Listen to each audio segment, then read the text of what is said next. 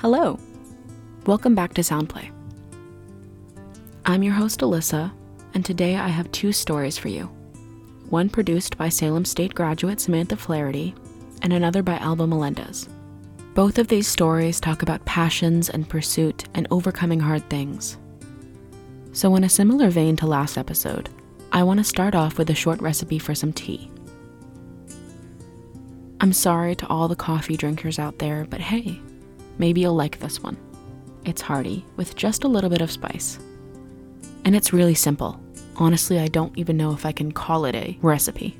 So first, I use rooibos tea, which is a red-colored herb typically found in South Africa.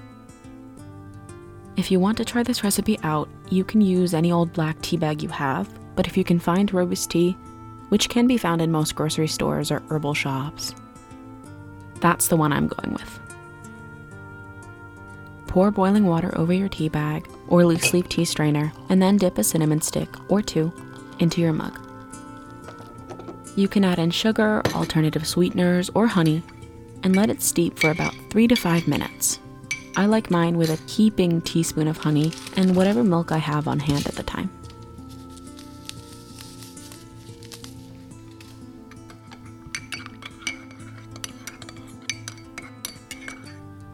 Okay, so now that you have a nice beverage, here's Sam Flaherty with The Gem Shop.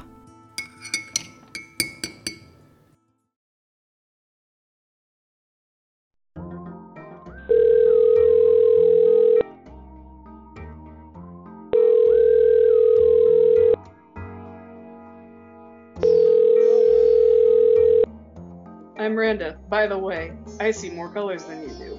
I love it.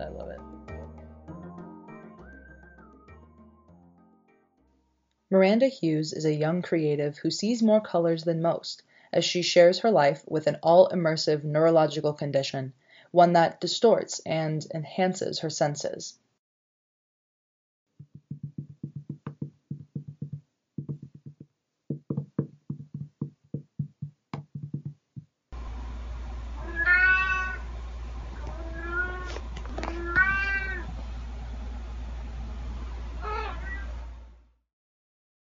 My cat's meowing just then just had a little like purple streak going through the room as she ran through and meowed. A lot of people might think, well, that's invasive, that's distracting, and at times it is. But to me, it's the same as you're looking around a room and seeing all the colors. It's not disturbing, it's just natural. The condition is known as synesthesia, and it affects sensory perception. As a child, Miranda was an avid reader and writer, and she started noticing her sensory habits when she was in first grade while she was learning numbers and easy math. Each number had their own distinct color. It also happened a lot as she read, an activity she has always been passionate about. I remember words having a lot of color. I remember thinking on the stories and seeing the color of the words. To me, the world was just this beautiful, colorful thing.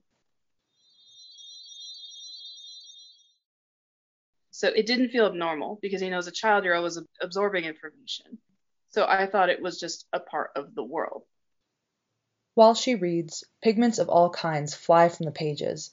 Each letter has their own color, and when combined to make words, they make new colors. Sometimes the colors are blended, and sometimes they're solid. But most times, they don't end up retaining their independent colors.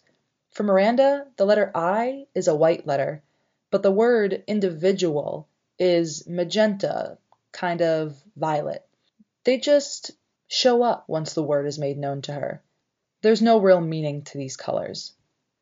But living with synesthesia isn't just about seeing the colorful beauty of the world. Sometimes it can be really overwhelming to deal with, especially out in public with all the advertisements, music, and screens. It adds this extra dimension to her daily life that can be hard to push through. I mean, this is why writing is so important to Miranda. It's an expressive outlet, her voice. I did writing because it helped me tell stories, which was my favorite thing to do. And I kept doing that all the way through early high school. And then it was one of the things that my dad really came after. So I stopped writing. I stopped giving myself the writer label and just did not produce creative work. And it sucked because it was just another form of stealing my voice through abuse.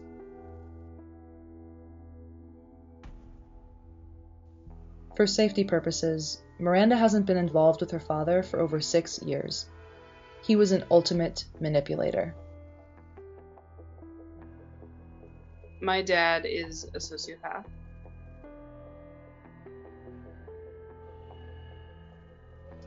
The first few years of my life, it was mostly neglect.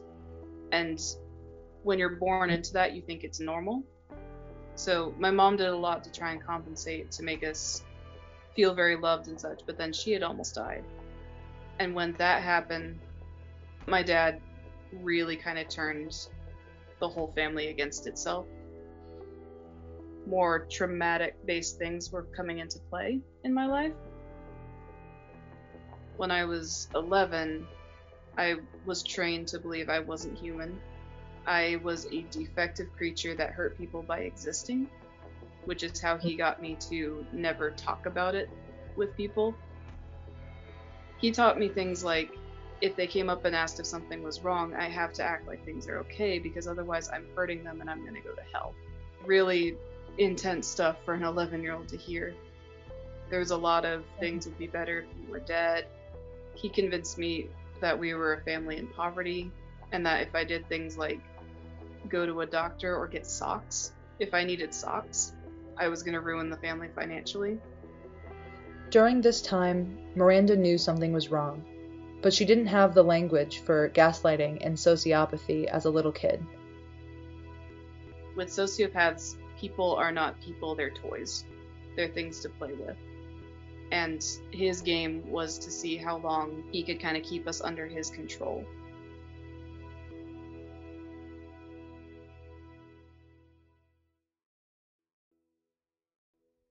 Miranda tried many things, like seeing the school therapist once she got into college and started studying social work. But her father caught wind and shut it down, ruining her school finances and forcing her to sign extreme student loans. Soon after pulling out for a semester to recover from a near-death experience, Miranda realized she wasn't doing what she loved. Eventually, she switched out of social work and out of art history and into a subject she's adored since childhood. One of my electives was creative writing. I was like, if nothing else, it's an easy A. And I fell back in love with it all over again, and I was like, this is something I love doing. You sit back and you're like, am I doing what I love? Because as soon as I die, I don't get that chance to do it again. And why should I wait till old age to do it? Some people don't make it to old age. I almost didn't. At this point in time, Miranda had re-entered the writing world with her synesthesia fully acknowledged. Some people would get paint colors in the past from things like minerals or plants. And in some ways with my synesthesia, I feel like it's the same thing. We have a rabbit that lives outside that's inspired writing scenes and just moments and color codes that I later touch on. So I feel liberated, and therefore I feel creative. Being creative means not having tons of confines, but I have enough structure that I can't go too far and totally miss the mark. Despite the box she was forced into as a child and is placed in as a creative, Miranda persevered. Synesthesia helped a lot, not early on, mostly because I wasn't aware of it, and I had to really kind of suppress who I was. I wasn't allowed to show big emotion. My creative writing got mocked or ripped up or whatever, and I wasn't supposed to have this voice. So suddenly, I'm free from all of this. I had something that was helping me process information, my synesthesia, and now I had something that was helping me convey information, my writing. I suddenly had a means of language that I'd never had before. It's like releasing an animal that's lived in a zoo back into the wild. Even if they're free, they're not equipped to handle that. And at the same time as all of this, I was really learning that I am human. I was coming out of that brainwashing. I was acknowledging, wow, I've been human this whole time. What the heck does that mean? How does one express emotion appropriately? How does one experience the world and tell it to other people? How do you get along with people who've known that they're people? It was this fascinating amalgamation of three things that I've had this whole time, but just got to experience for the first time, all at once. Miranda's synesthesia helped her reintegrate into society. My synesthesia helps me communicate with people in ways I otherwise struggle with, especially because of the stuff I went through trauma wise. It's helped me connect to people and learn what it means to be human. If anything, it's really helped me, I think, with empathy. When I worked in social work, for example, and someone was getting really worked up, and if I could kind of match what their calm voice was, then they seem a bit more willing to come back to it. This extra layer of cognition not only helps Miranda communicate better and understand others better, but it has helped her process and cope with the trauma she endured as a child that eventually turned into PTSD. Synesthesia became her superpower. I had a tendency, because I had post-traumatic stress disorder, to spiral into flashbacks or big emotions, or I'd default back to the way my dad had taught me to think. I had to not only unlearn it, but then relearn good things. And synesthesia helped me with that because suddenly I had language again. I was getting my writing voice back. When I had moments where I was spiraling out of control, one of the things that happened with me is my words kind of beat me up. And I noticed every time I started to spiral, if I hit certain words, because I had a tendency to repeat certain things, especially when I crusted over a certain amount of anxiety, that I would just lose control. So I started to go, okay, when you see this color of word, like when the color hits you, before you can go, just stop. And so my synesthesia helped me first take back control of my language to myself, which was a very big deal because I had only had these awful words in my head for years. And suddenly I'm clearing them out and I'm making them my own again. There's this great song by the band Arion, Arion, and they have a line that I absolutely love. It says, "I rule the ruins of what we have." And that was a big thing between kind of my dad and I, because my dad had my brain for so many years, but it was mine again. And even if it was broken, these are my ruins. I get to choose what happens to them. Though brain conditions are personally exclusive, Miranda's synesthesia has bled outside of herself and into the community. There's something to be said about seeing people and realizing that there's so much more to them. I like being able to go in and be like, I have synesthesia, and suddenly a different side of people come out. This curiosity, this human sense. I think we're all born with wonder and curiosity that we kind of stamp out as we get older. And I love just bringing it back out. I get to be that person.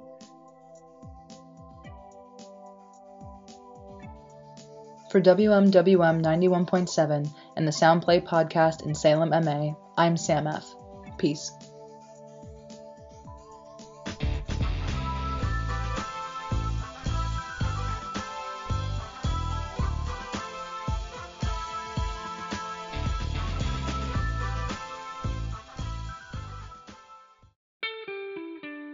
Every time I listen to that story, I feel inspired to go write or paint something.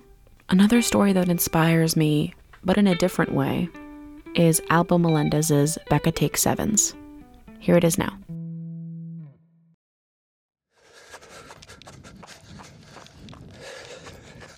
Cross the finish line and you can do it, you'll break history. I was on the ground and I was in excruciating pain. Everybody knows about this. How embarrassing. Becca Peasy is an American marathon runner, constantly defying the odds. She began competing in races at the very young age of 6 years old. So my dad was a runner, and we grew up in Belmont, Massachusetts, which is just like 6 miles away from the Boston Marathon finish line. And he took me to my first race when I was 6 years old. And it was a 5-mile race in my hometown. And I won my age group because I think I was the only one in my age group of 18 and under. So I remember getting in the car and thinking like, this is awesome. I got all this like swag and what a great feeling this was. And that led me to sign up for my next race and my next race. And I never stopped. And she indeed never stopped. She competed in track and field and cross country during her high school and college years. After college, she gave birth to her daughter and managed to work at a daycare she owned and an ice cream parlor, all on top of pursuing her running journey. Her passion for running would eventually introduce her to a competition that could break American history and make the Guinness Book of World Records. The competition consisted of an impressive series of 7 marathons in 7 continents in only 7 consecutive days. So I read about this race called the World Marathon Challenge, and I reached out to the race director, who is from Ireland, Richard Donovan, and I said, tell me more about this race. I'm really thinking about doing it. And he's like, well, there were 2 failed attempts by American females. If you cross the finish line and you can do it, you'll break history. You know, an American female has never run the 7 marathons, 7 continents in 7 days, has ever completed it. And I was like, oh, I got this. Like, how often do we get to break a world record? And I'm like, I'm in. Becca dedicated the entire year before competing to intense training. She went to Canada to train in freezing temperatures to prepare for the marathon in Antarctica. And she even bought a sauna to train in for hot climates like Africa and Australia. It was 1 year of very, very hard work. Despite running since the age of 6 years old, I had built this endurance. And so it took a full year of like real hard work of running 70 to 100 miles per day and, you know, getting in all of the yoga for running and CrossFit, personal training. So the World Marathon Challenge would take Becca to Antarctica, Africa, Australia, Asia, Europe, South America, and North America, all within just 7 days. You only average 24 hours per continent. So you'd go all the way to Australia, you'd run a marathon, get back on the plane, and go to the next location. So we crossed 16 time zones.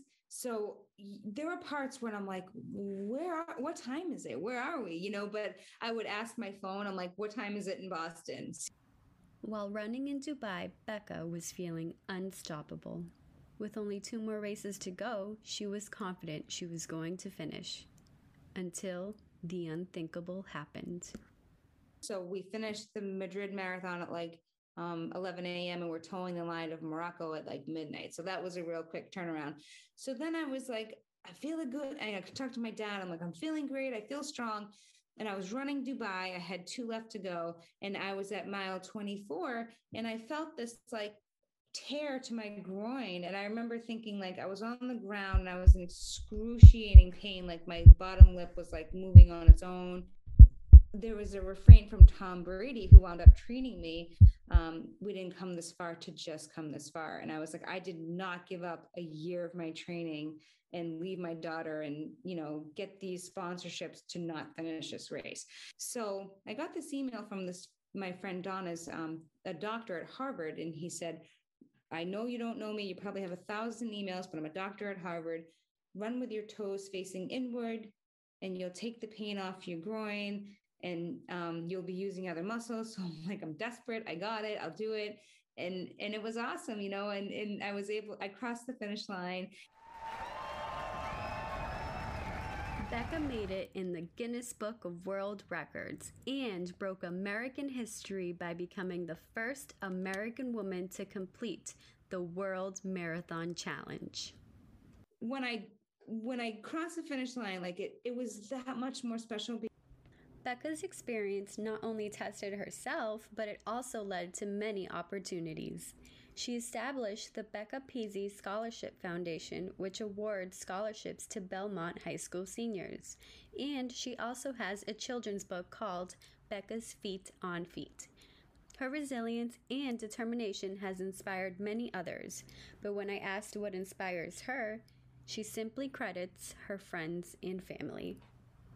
One thing that I did is I checked in with like my inspirations. You know, I called my daughter, I called my friends, I was just listening to their advice. And the bottom line is that they were so proud of me, regardless of they knew that I was giving 100%. And that's all that mattered in their eyes. And that just meant so much to me is your support group and your inspirations behind why you're doing what you're doing.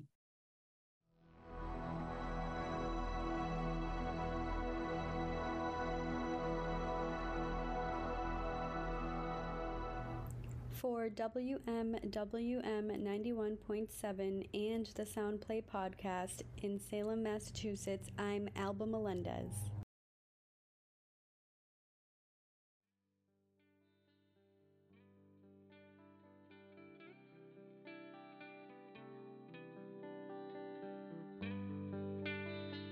Both of these stories are vastly different, but at the core of them, I think a lot of us can find things that we relate to.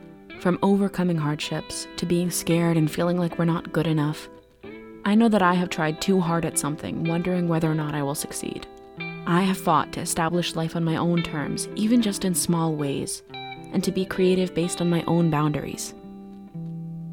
Producing this season of Soundplay comes to mind when I think of the multiple ways that life can challenge us creatively, further allowing us to reach our full potential. I hope you've enjoyed those stories and that you can draw your own connections to how you may see yourself in them. Tune in for the next episode where we'll be talking about internet subcultures. I'm looking forward to talking you through everything else the season has in store as it progresses. See you next time.